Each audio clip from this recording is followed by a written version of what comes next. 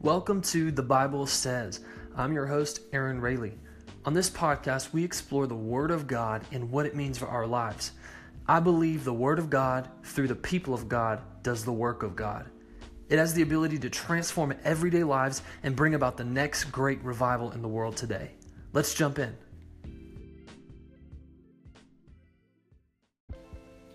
This podcast is formerly known as Grace in Review. The reason we changed the name is because we want to speak more about the truth in the Word of God for what it says in context. And we want to make it relevant to people today. So we changed the name. In a couple of these episodes, you might have heard me refer to it as Grace in Review. But that's just to clarify, we've changed the name and we're excited for the future.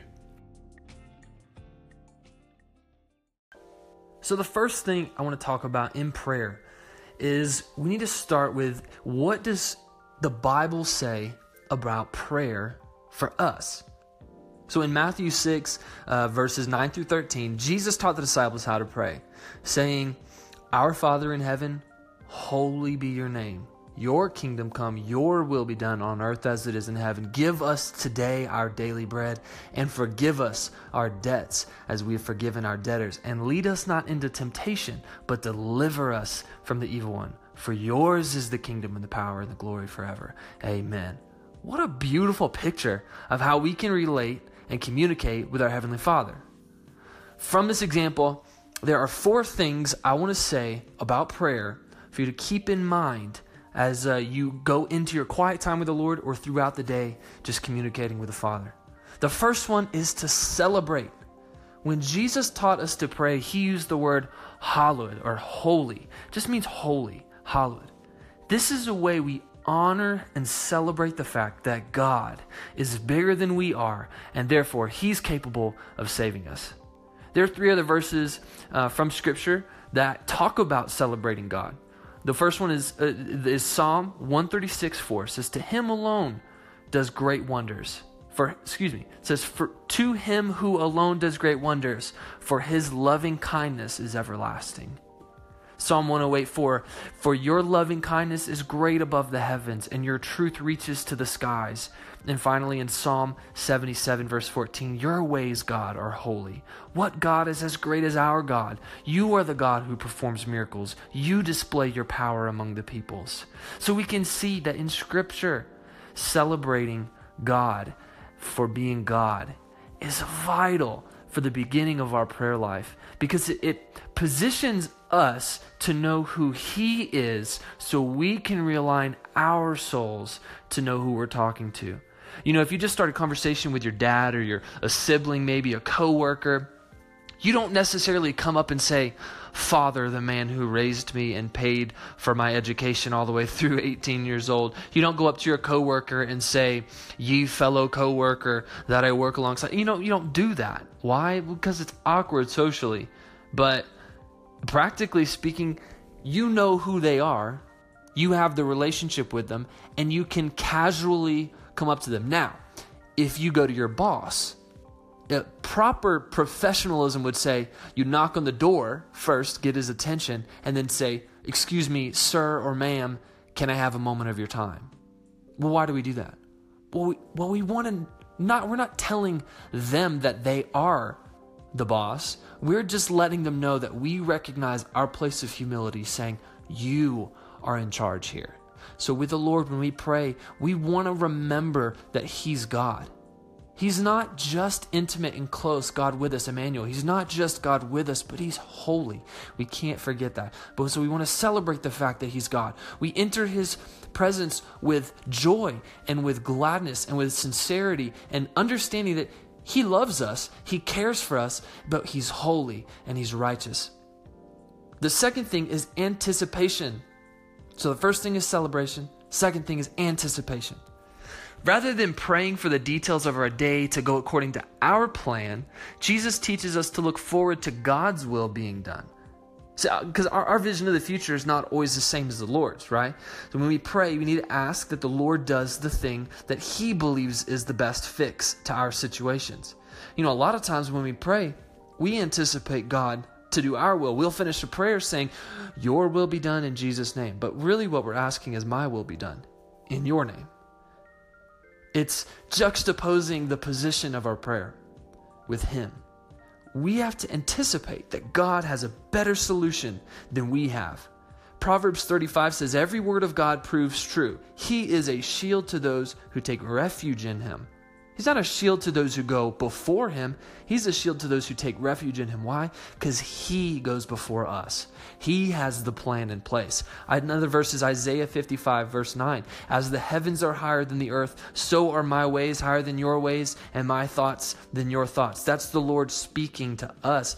His ways are higher. His thoughts are higher. He goes before us. So we can anticipate that the best is yet to come because we've met and now know the one who is to come. God is working in this world in ways we can't understand. And his plans for eternity, his kingdom come, are better than anything we could imagine. Remembering that truth is what allows us as Christians to have hope in all circumstances.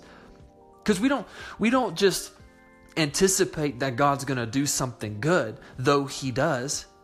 We anticipate he's going to do something better than what we could ever think of. That's what makes him God. He sees beyond our circumstance. In fact, he's there already, waiting to pull us in. So the first thing is to celebrate. Second thing is anticipate. The third thing is ask. So while in Jesus' example of prayer, he showed us to ask the Lord for daily provisions. The Lord can handle big prayers too. Matthew 7, verse 7 through 11, it's kind of a large chunk of scripture, so hang in there with me, says, ask and it will be given to you. Seek and you will find. Knock and it will be open to you. For everyone who asks receives, and the one who seeks finds, and to the one who knocks it will be opened. For which one of you, if his son asks him for bread, will he give a stone? Or if he asks for a fish, you'll give him a serpent? If you then, who are evil, know how to give good gifts to your children, how much more will your Father who is in heaven give good things to those who ask him?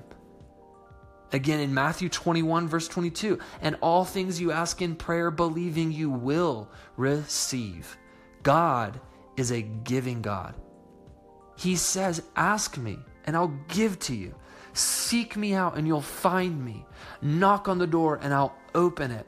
Just come after it with all you have. So when we're praying, we're not just celebrating God is God and we're not. We're not just anticipating God to do great things, but we know because he's God, because we can anticipate, we have the freedom and boldness to ask him for things that we need. He's saying to us, he's inviting us into a relationship where he is the provider and we're not.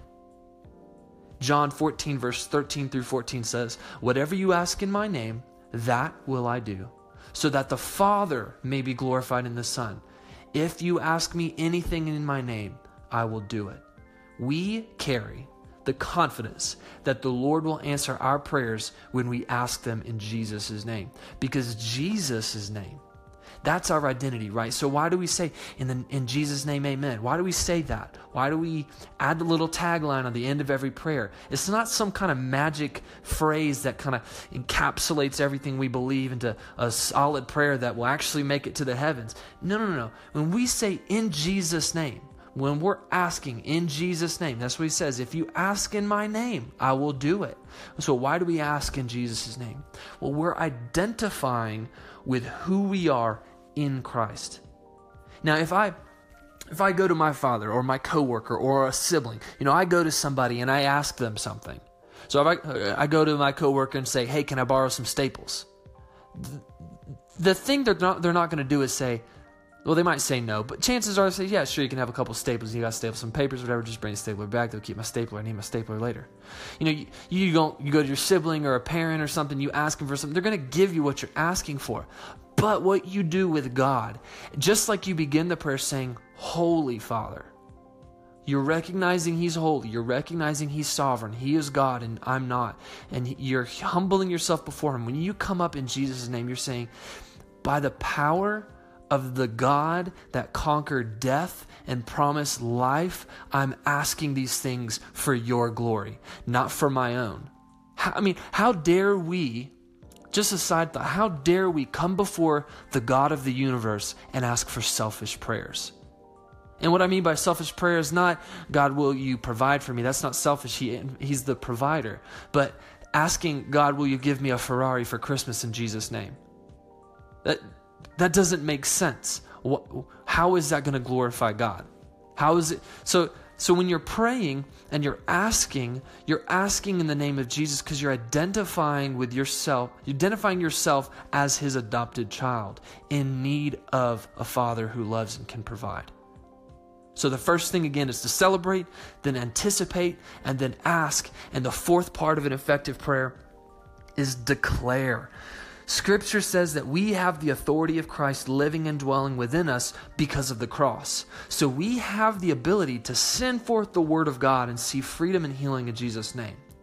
When you're praying for people, keep in mind that you can speak the truth over a situation and it'll come to pass. Now, oftentimes when I talk about declaration or declarative prayers, what I get in response is, oh, you're talking about name it and claim it. So just declare something into the atmosphere and suddenly it'll happen.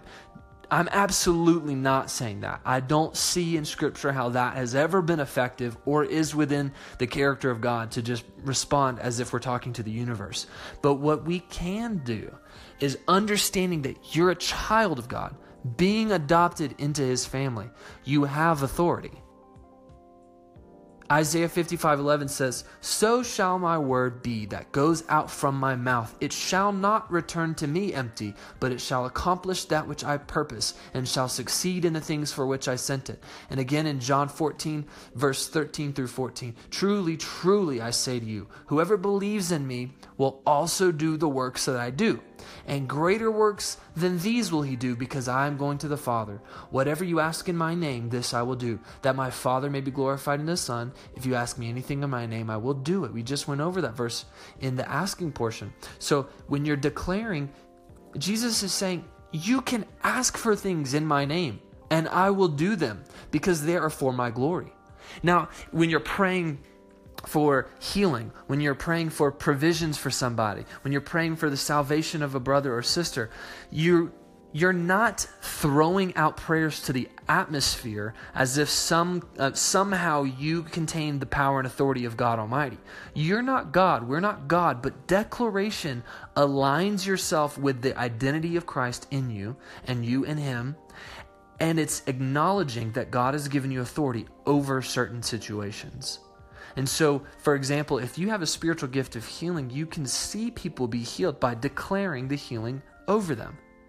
Now, I know I'll get a lot of pushback. I know I'll get people that'll disagree, and that's fine. But just understand that you have the power to speak up with authority. We don't have to be passive Christians. There was a time where Christianity was on the offense, and now we're on the defense because we let go of our authority. And it's time we take up the arms again. Take up arms in the name of Jesus and start declaring things and praying for things and asking for things and anticipating God to do much more than we could ever accomplish. 2 Corinthians, this is how I'm going to finish. 2 Corinthians 3, verses 17 and 18 says, "Now the Lord is the Spirit, and where the Spirit of the Lord is, there is freedom. And we all, with unveiled face, beholding the glory of the Lord, are being transformed into the same image from one degree of glory to another.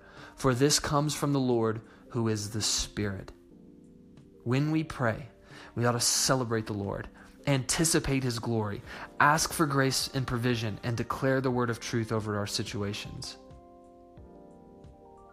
Thanks again for listening. I hope this episode has blessed you. Please let me know what you think. Send comments, send me an email. Let me know. God bless you.